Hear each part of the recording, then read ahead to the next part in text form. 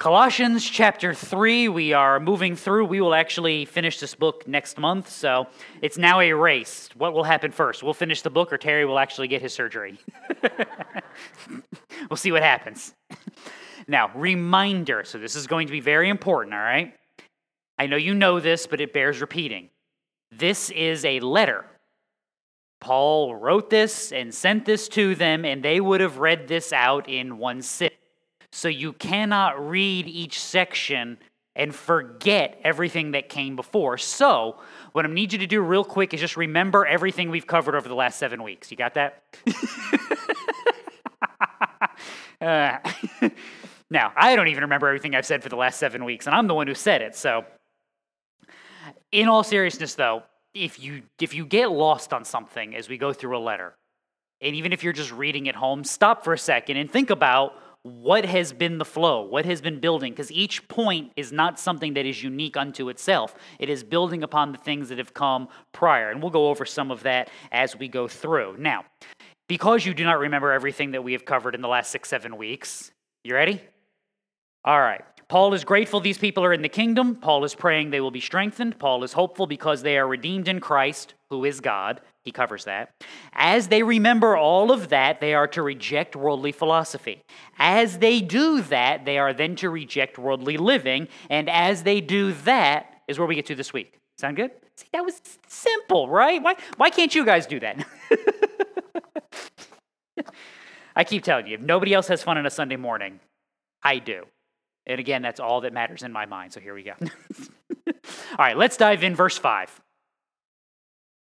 Therefore, consider the members of your earthly body as dead. Now, we're going to pause real quick. See, this is why I tell you have to remember the things before. Anytime you get a Bible verse that starts with a therefore, it is built upon something before it. So always be very wary of someone who tries to build an entire theology on a verse that begins with a therefore, especially if they haven't explained what the therefore is there for, okay? It's always one of your rules. So building upon what we covered last week, which is Colossians 3:3, or part of it, you have died and your life is hidden with Christ in God. This is the rejecting of worldly living because you have rejected worldly philosophy. So in other words, you have rejected worldly living because you have rejected worldly thinking because your heart has been changed by Christ. You know that equation we're always working on. That is the reality for the Colossians. And by the way, Paul doesn't come up with that idea out of thin air. Always remember that your Bible has continuity. It makes sense from beginning to end. You can find the same stuff in the New Testament as the Old Testament. Paul is saying the same stuff that Jesus is saying, is the same stuff that Peter is saying, is the same stuff that James is saying, is the same stuff that Moses said. It all works together. You just have to make sure you're reading properly. Luke 9. Jesus was saying to them all, if anyone wishes to come after me, he must deny himself, take up his cross daily, and follow me. For whoever wishes to save his life will lose it, but whoever loses his life for my sake, he is the one who will save it. So, consider the members of your earthly body as dead to immorality, impurity, passion, evil desire, and greed. Okay, cool. That's easy, right? We'll get to that in a minute, but notice already there's a duality that is presented. Are you just dead? No, because if you were dead, what would you do? Yeah, you don't do a whole lot. You just kind of lay there. This is why I've told you this joke before. Cameron will ask me so often, what kind of songs I want played at my funeral, and I always give her the same answer.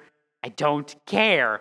And the only thing you need to worry about is if you pick music for my funeral, and during my funeral, I get up and complain.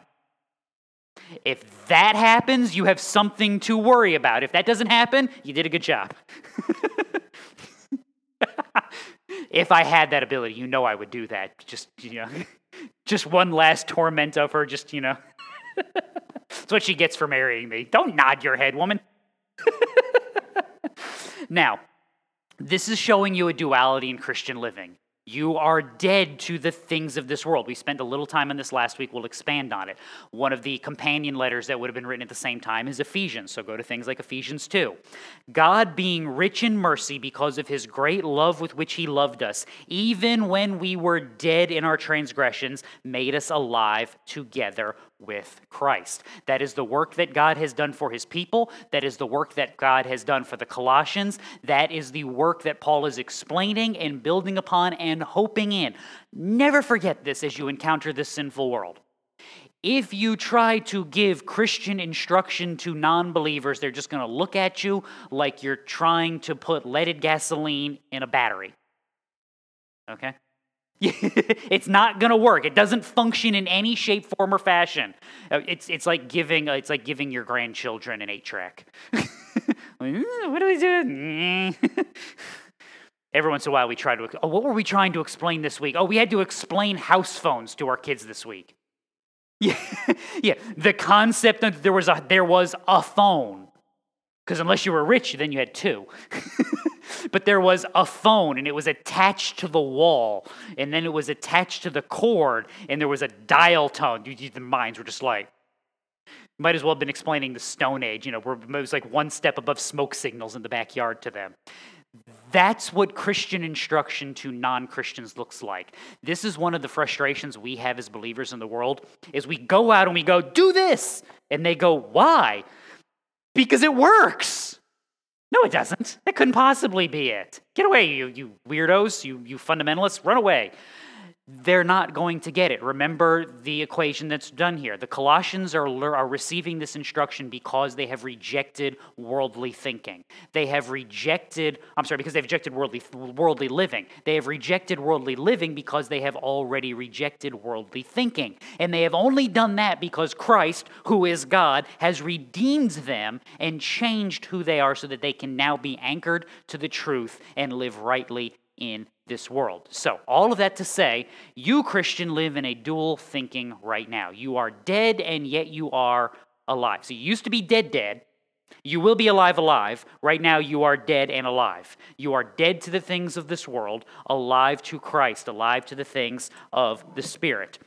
What would that look like? It looks like things like Romans 8. So then, brethren, we are under obligation, not to the flesh, to live according to the flesh, for if you are living according to the flesh, you must die. But if by the Spirit you are putting to death the deeds of the body, and you will live. For all who are being led by the Spirit of God, these are the sons of God. Now, that is not a one-to-one equation that says, do this so that you won't die. You're doing this because you will not die. This is, again, the problem we get. We go out into the world and say, hey, live like this. We don't want to. But if you don't stop living like that, judgment awaits. And that's true. But can they just go, okay, you're right. We're good. We're done now. We won't do that anymore. No, they can't. How has that worked out for you with the Holy Spirit? Yeah, that's the best part of my job, is that when I ask a question like that, you should see some of the faces I get. Because some of you are just like, some of you don't hide it very well. Don't ever take up poker. Because some of you look at your cards and be like, oh, they got a bad one. Play against that person. I encourage you with that, because if you struggle and you have difficulty with the benefit and the aid and the teaching and the encouragement and the pushing forward and the accomplishment of the Holy Spirit, then what does it look like without all of that? Yeah, exactly. So remember, you don't attack the life, you attack the heart. You change the heart, change the spirit, renews the mind, and carries things forward. Now, because that has already been done to you, you understand the truth, which is at the end of this verse. You're dead to all of those things because they amount to idolatry. Always, always, always remember the source of your life, Christian. 1 Corinthians 8, concerning the eating of things sacrificed to idols, we know that there is no such thing as an idol in the world, and that there is no God but one. This is why Jesus can tell you that apart from him, you can do nothing. And by the way, without him. That all the singing we were doing, trying to come up with the name of the stupid song, the name of the song was Without Him. I know none of you know what I'm talking about because you don't remember, but Cameron was in the balcony trying to get to... We sang the line 27 times. The name of the song is Without Him. So aren't we brilliant people? Yeah. Well, we forgot the fundamental rule of all hymns, which is like 90% of them, the name of the song is the first line. They weren't real clever with the naming of things. What do we call this? I don't know. What did we sing first? We sang Without Him first. Well, that's the name. We're done here. No time for naming songs. No time for coming up with anything clever. No hyphenations. We're just, whatever we sang, that's what it's called. So, yeah. The truth of that holds. If you are disconnected from the vine, what will you produce? Nothing. you have disconnected from Christ, you will have and produce nothing. Now, let's have some fun because this is why this is so important. Deuteronomy 32. I'm reading it from Deuteronomy. Paul quotes it in 1 Corinthians 10. They made him jealous with strange gods. With abominations they provoked him to anger. They sacrificed to demons who were not God, to gods whom they have not known, new gods who came lately, whom your fathers did not dread. See, I always love doing this to people because it makes them have to think, and I like that. So 1 Corinthians 8, Paul tells you that idols are nothing and there is no power behind them. 1 Corinthians 10 tells you that the power behind idols is demons. Paul, pick one. So does that mean Paul forgot what he wrote 2 chapters before? No. It means what? Christian. As you are rooted in Christ, as Colossians 2 would have told you, as you are being built up in him, what power is there from the demonic realm? None. So what power is behind that idol? None, because you have overcome, because Christ has overcome. However, if you are of the world and your friends are in the world and everyone you see around you is living unto the world and following after that idol, what power are they following after? That evil power, that lie of sin, that entrapment. It's a recognition that while the power may be real, you do not have to bow to it. You can actually rest in the completed works of Christ. You can actually go to war against your sin and actually have victory because Christ has overcome. And this is part of that encouragement that I'm always giving you guys. We rejoice in the battle.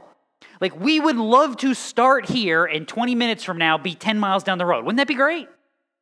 That'd be awesome, right? However, if we've taken 2 steps, what should we do? Celebrate. We've made progress. We have moved in that direction. You have to start thinking of the Christian life not as a road trip where everything works, but you have to think of it like a road trip in which John Candy and Chevy Chase are involved, okay?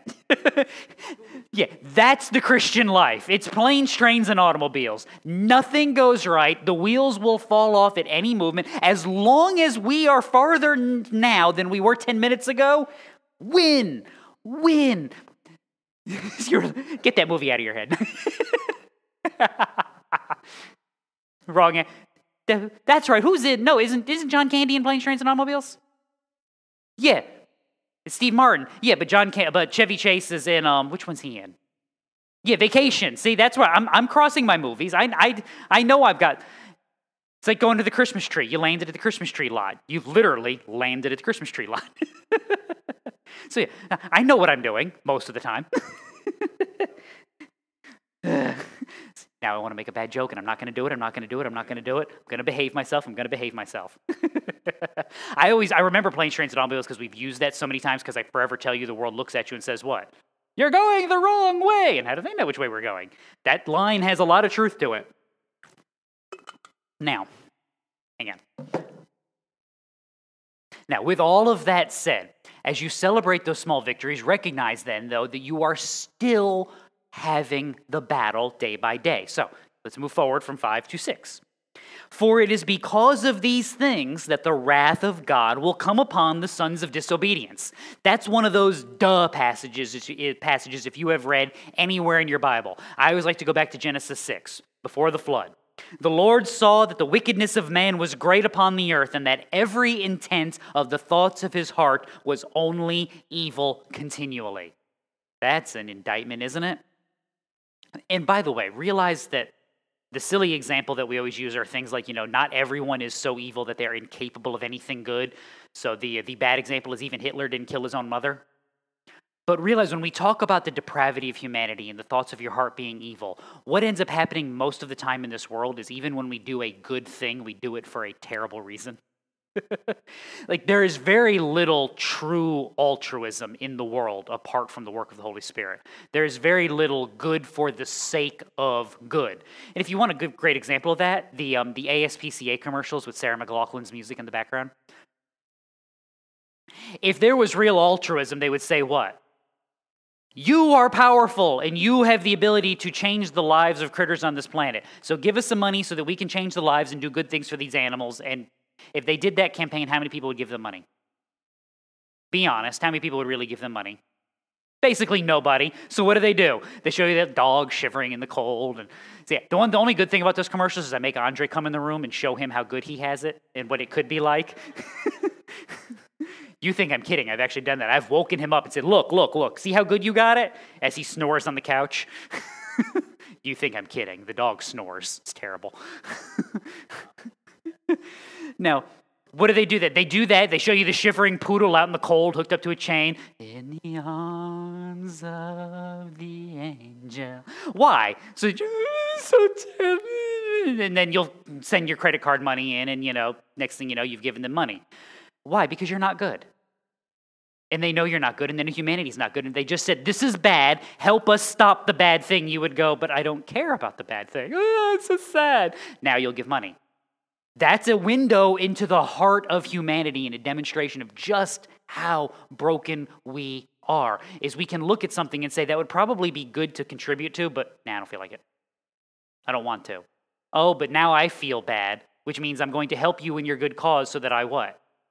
So now I feel better and I don't feel bad anymore, see? So my good deed was really about me. It's amazing how often that happens. Now, that's not just an Old Testament warning, and it's not just a Colossians warning. It's something that is repeated, Ephesians 5. Be careful how you walk, not as unwise men, but as wise, making the most of your time because the days are evil. So then do not be foolish, but understand what the will of the Lord is. And this is again why you celebrate little steps, your daily battle being accomplished by God. Go back to another good Old Testament passage, Genesis chapter 4. You know it's a good day when you get all the way even before Noah.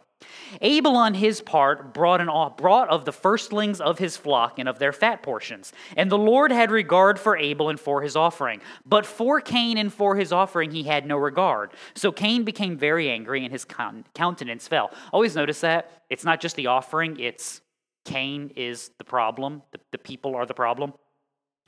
Then the Lord said to Cain, why are you angry?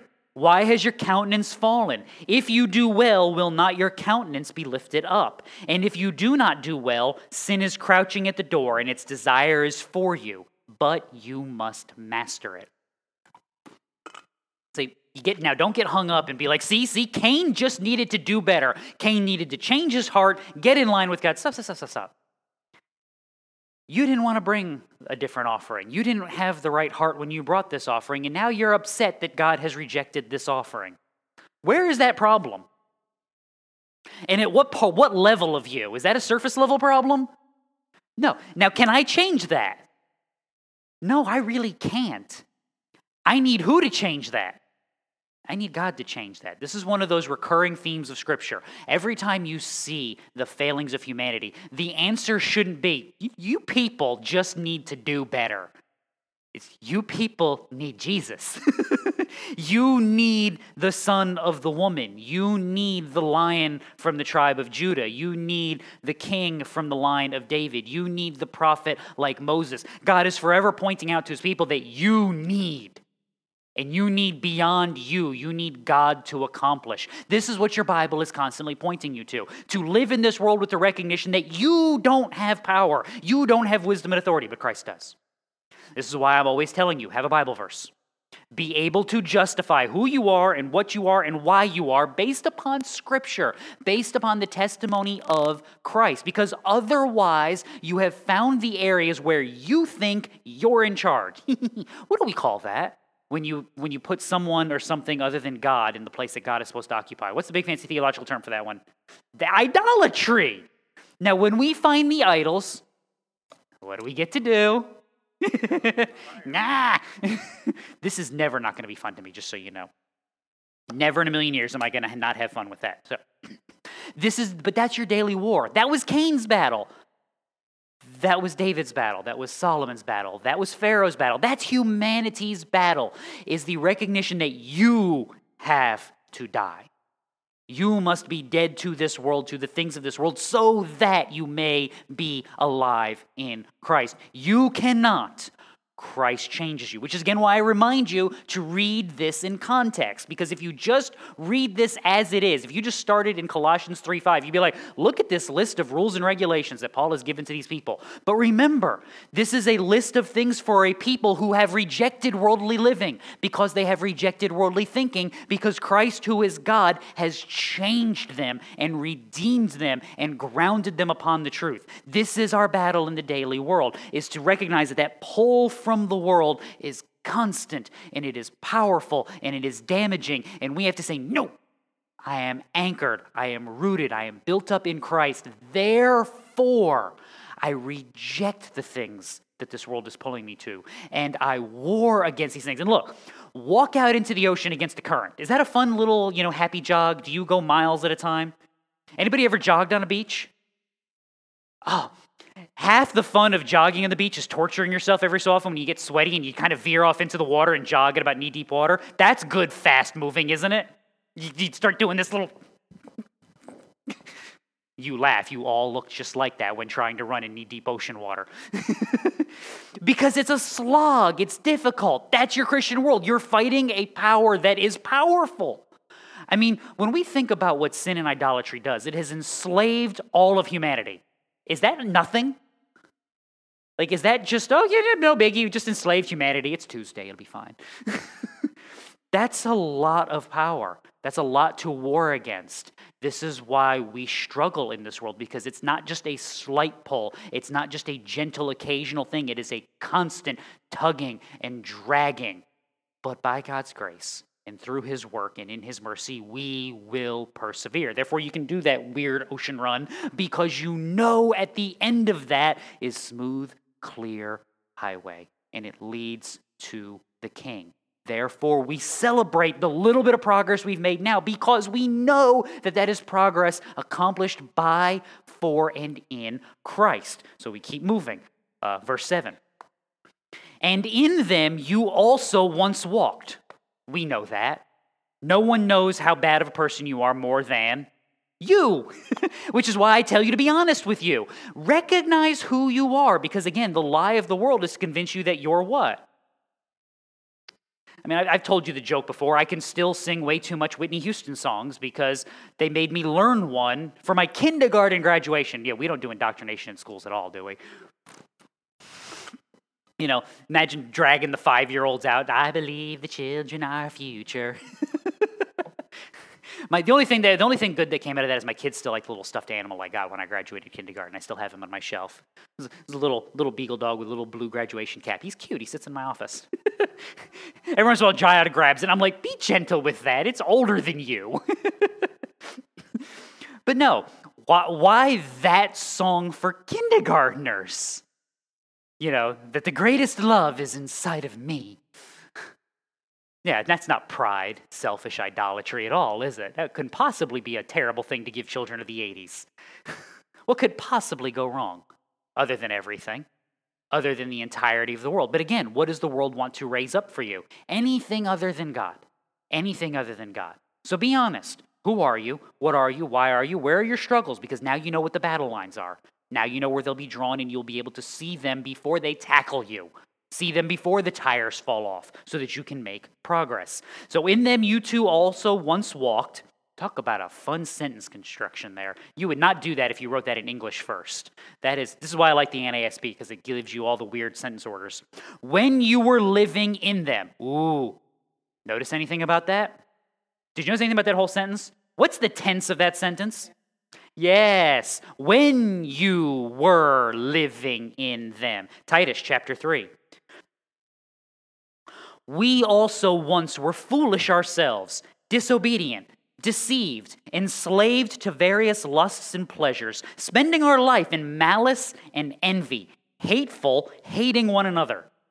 But when the kindness of God our Savior and his love for mankind appeared, he saved us, not on the basis of deeds which we have done in righteousness, but according to his mercy, by the washing of regeneration and renewing by the Holy Spirit, whom he poured out upon us richly through Jesus Christ our Savior, so that, being justified by his grace, we would be made heirs according to the hope of eternal life. In other words, you are washed, you are cleansed, you are changed. Jesus puts it this way in John 8. Jesus answered them, "Truly, truly, I say to you, everyone who commits sin is the slave of sin. The slave does not remain in the house forever. The Son does remain forever. So, if the Son makes you free, you will be free indeed." Now again, remember, you were dead, you will be alive, but what are you now? You're a Bon Jovi, you're dead and alive. Sorry.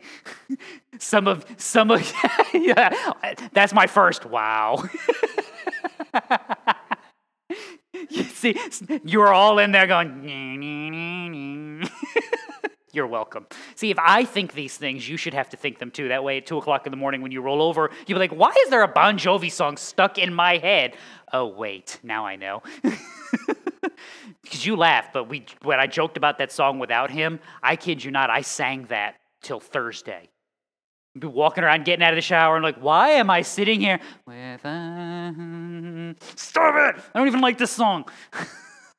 It's what happens when your brain just can't focus on anything for more than a second. Because you are dead and alive, yes, you are free in the Son, but that freedom is a slog now. But it is a promise. It is a down payment of a future freedom that is unencumbered, that is rejoicing in the work of God, and that is free from the trappings and condemnations and difficulties of this world. In other words, again, what Colossians and Philippians are trying to point you to is the opposite of the trite little saying we've come up with in this world. So the worldly Christians would like to give you the, don't be so heavenly minded that you're no earthly good. Realize, in order to be any earthly good, you best be heavenly minded. You'd best be focused on the things to come and the accomplishments that Christ will reveal. Otherwise, you know what that earthly good is actually going to build up? A whole lot of earthliness. The Bible would call it worldliness. A whole lot of things that are for the here and now, where moth and rust destroy and devour. And that is not where we want our hope to be. That is not where we want our accomplishment and our work to be. So as we live in this place, we live here mindful of the world that is to come, because that is who we are and where we are going.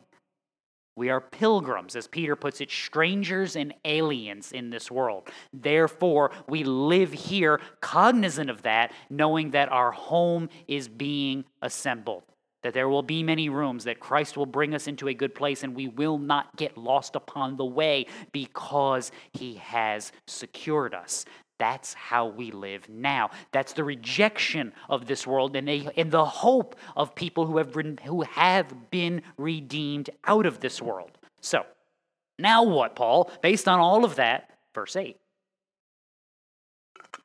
But now also, put them all aside: anger, wrath, malice, slander, abusive speech from your mouth. See, it's that simple. Just put it away. Because none of you struggle with any of that, right? Not a one of you. 5 o'clock this morning, the dog starts whining at the back door, and because of where we live and the critters that live around us, he has been yapping at various things in our yard. I think I told you last week, we think he stopped a murder of a bunny by a fox. So at 5 o'clock, I have to go downstairs and figure out what exactly he's barking at. Turns out it was nothing today. But on the way back through the now dark living room, guess who walked right into the ottoman that is wood paneled on the side with his right shin?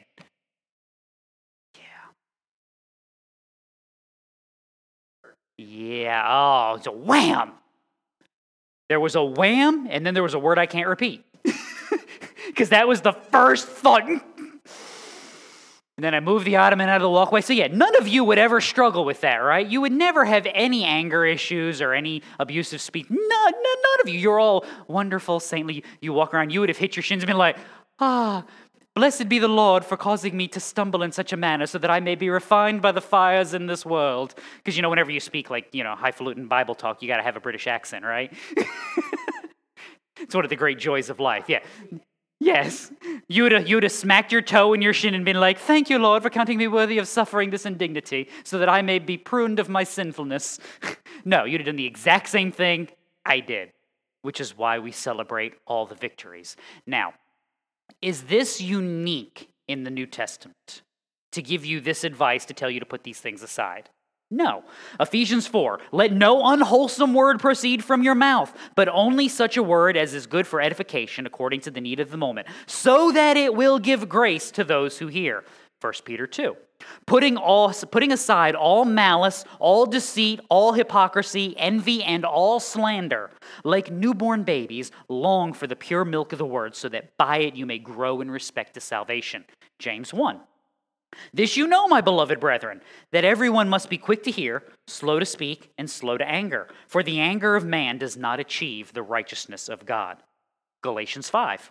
The deeds of the flesh are evident: immorality, impurity, sensuality, idolatry, sorcery, enmity, strife, jealousy, outbursts of anger, disputes, dissensions, factions, envying, drunkenness, carousing, and things like these, of which I forewarn you, just as I have forewarned you, that those who practice such things will not inherit the kingdom of God. So, you're all going, got it. Now what? See, the answer to how you accomplish all of that is either everything that is right with the church or everything that is wrong with the church. And what I mean by that is, hold on. My voice does not want to cooperate today. What I mean by that is, you have all heard at some point in a sermon that has taken one of those injunctions and basically ended with, do better. Most annoyed I have ever been in a church service. Oh, see, Cameron might even not remember this. Oh, no, she will. She's already grinning. I was a youth pastor, and we were having revival. No, it wasn't revival. It was Baptist Men's Sunday. Talk about traditional Baptist church. We had WMU Sunday. We had a Baptist Men's Sunday. We had a Senior Citizen Sunday. We had a Youth Sunday. I finally realized after about 2 years of working there, we just have Sundays so the pastor doesn't have to preach. I'm borderline convinced because I added it up one year, and I think I came up with 30. 30 out of 52 Sundays our pastor preached on average when you combined vacation and special Sundays. So if you're ever wondering why I am the way that I am, some of my formative years in ministry were things like that. So because I didn't have anything else to do in the service and because it was Men's Day, they need only the men in the choir. So they're dragging every warm body with a pulse to put them in the choir who's willing. So I'm in a choir robe sitting in the choir. And we had a local weatherman as our speaker for the day. I am not making this up. What was his first name? Was it John? It was John Cash. Yes. Yes, John Cash. Yeah.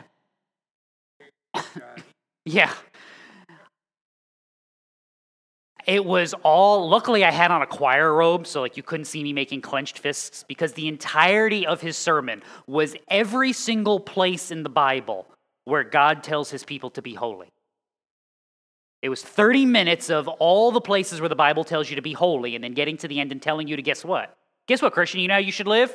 You should be holy. See, that's everything that's wrong with the church. And believe me, I'm sitting in the front going, about to pop, about to go through the choir robe, because that's the do better. That's you see this list? You see when you stubbed your toe and you said that? See, you're a terrible person. Now look, am I a terrible person? Yes, I am. I will fully admit that I'm a terrible person, and you probably are too. And I'm not going to tell you that's okay, but realize that for that too, Christ has died. Which is why I tell you to celebrate which victories?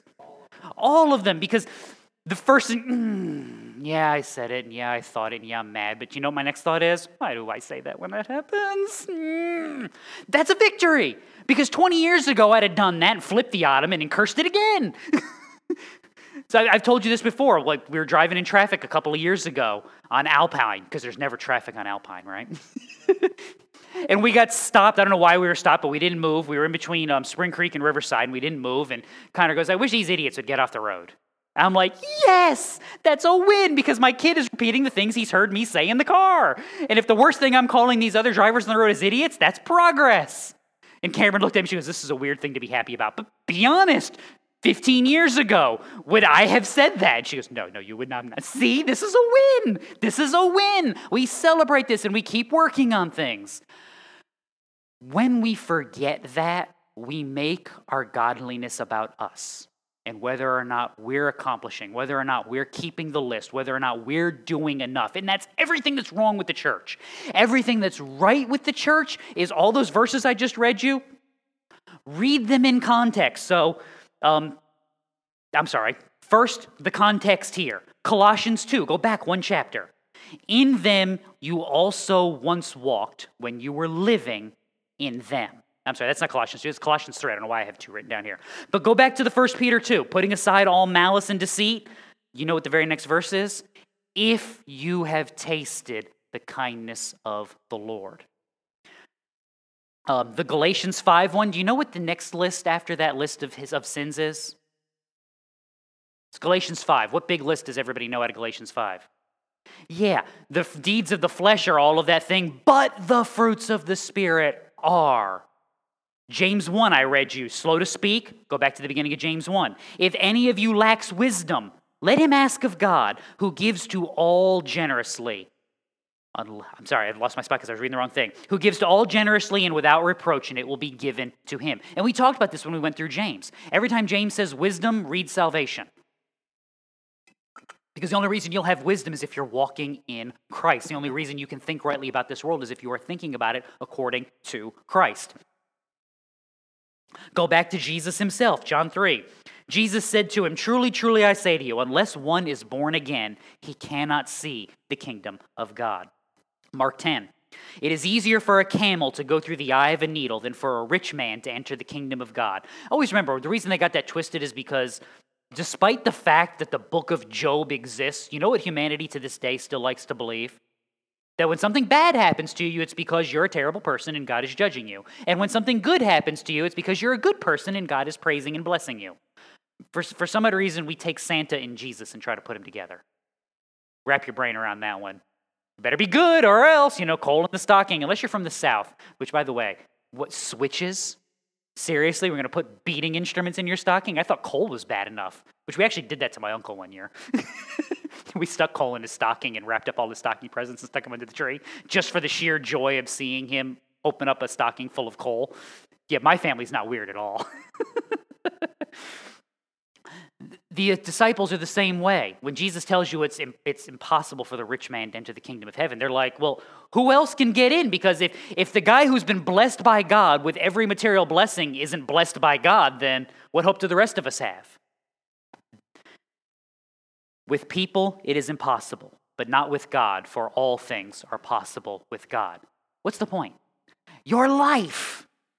The things that you have gotten, the things that you have not gotten are not a proof of whether or not you're a good and righteous person. Your righteousness is not found in you unless you are found in Christ. Your righteousness is what we call alien to you, is it is imputed to you by God. So when you stand before the throne and God goes, well, what makes you so good? Nothing, but I'm his. That's my answer. It's the ultimate I'm with him. Is you get to stand before the bouncer and say, I'm with him. And Jesus goes, yeah, he's with me. And the bouncer says, sweet, come on in, have a good day. That's the end of it. If your answer to any of those things starts with,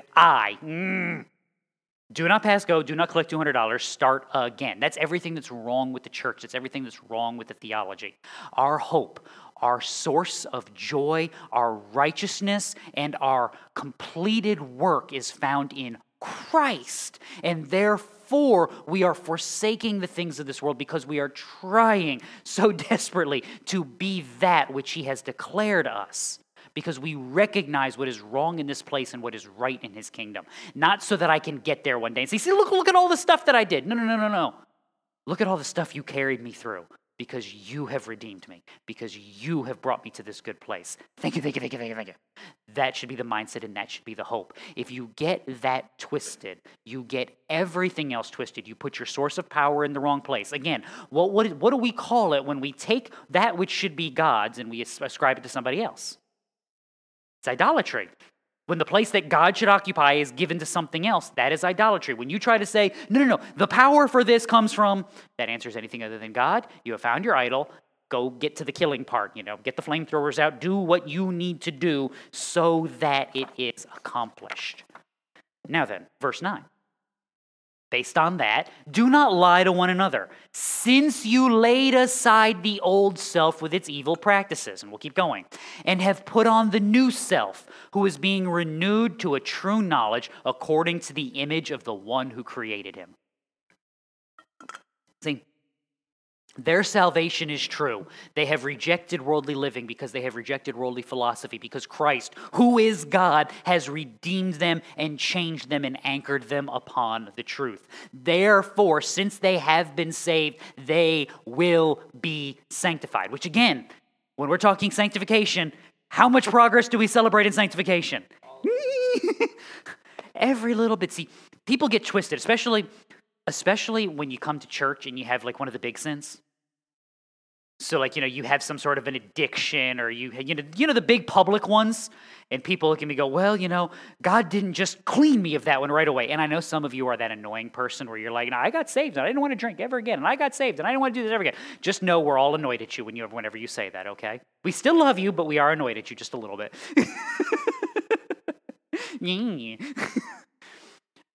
Why do we end up doing that though? Because we think in Christ, I'm supposed to be perfect now.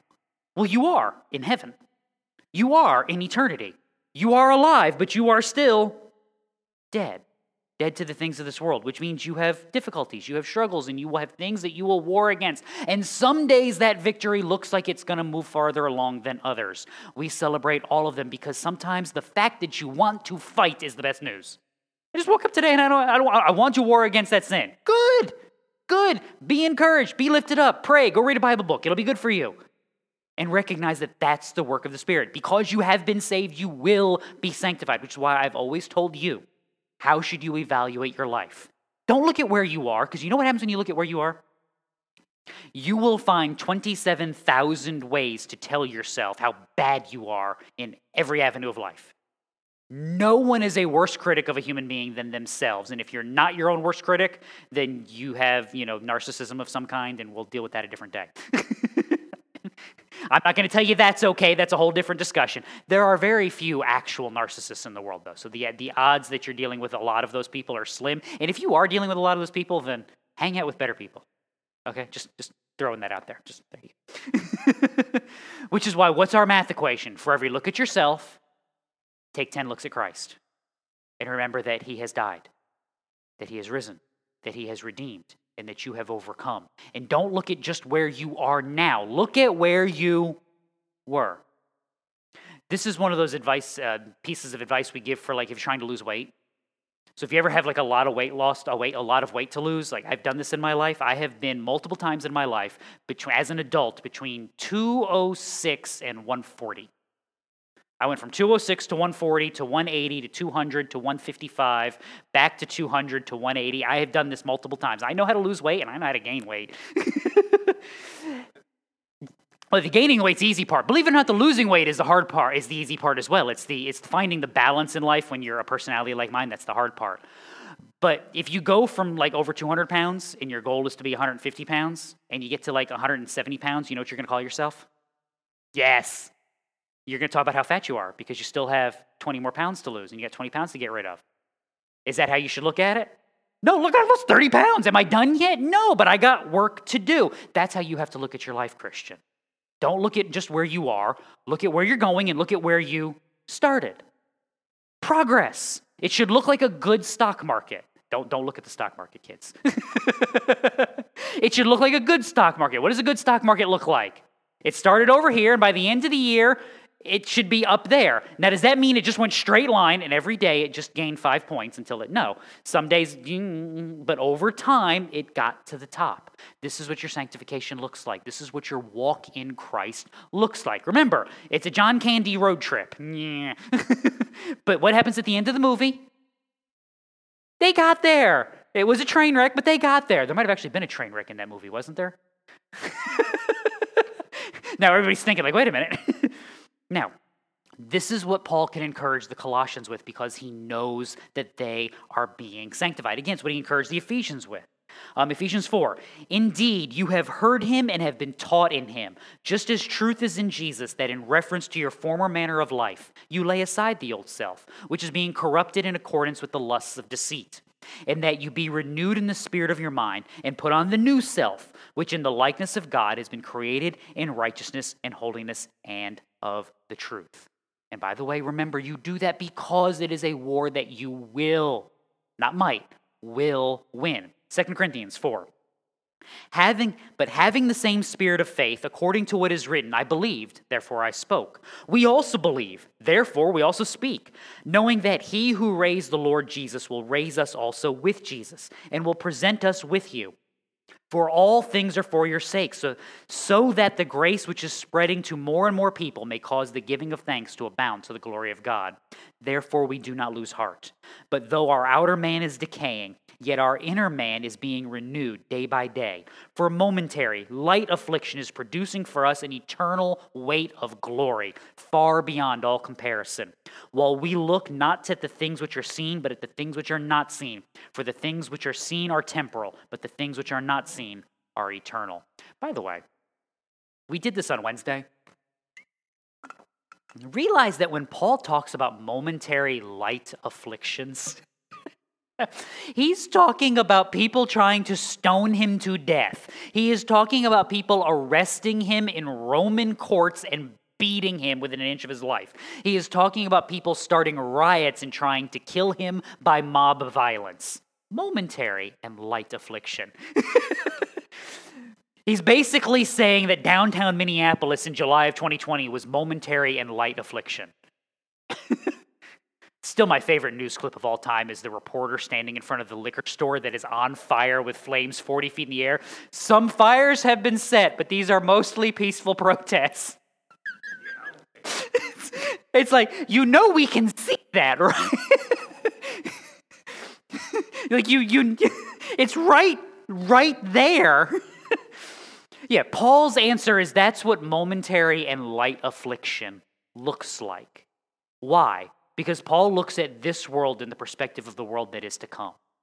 And this is where you can take things like that description in 2 Corinthians 4 and compare it with things like Romans 8, when he talks about the people being killed and they are conquering by dying.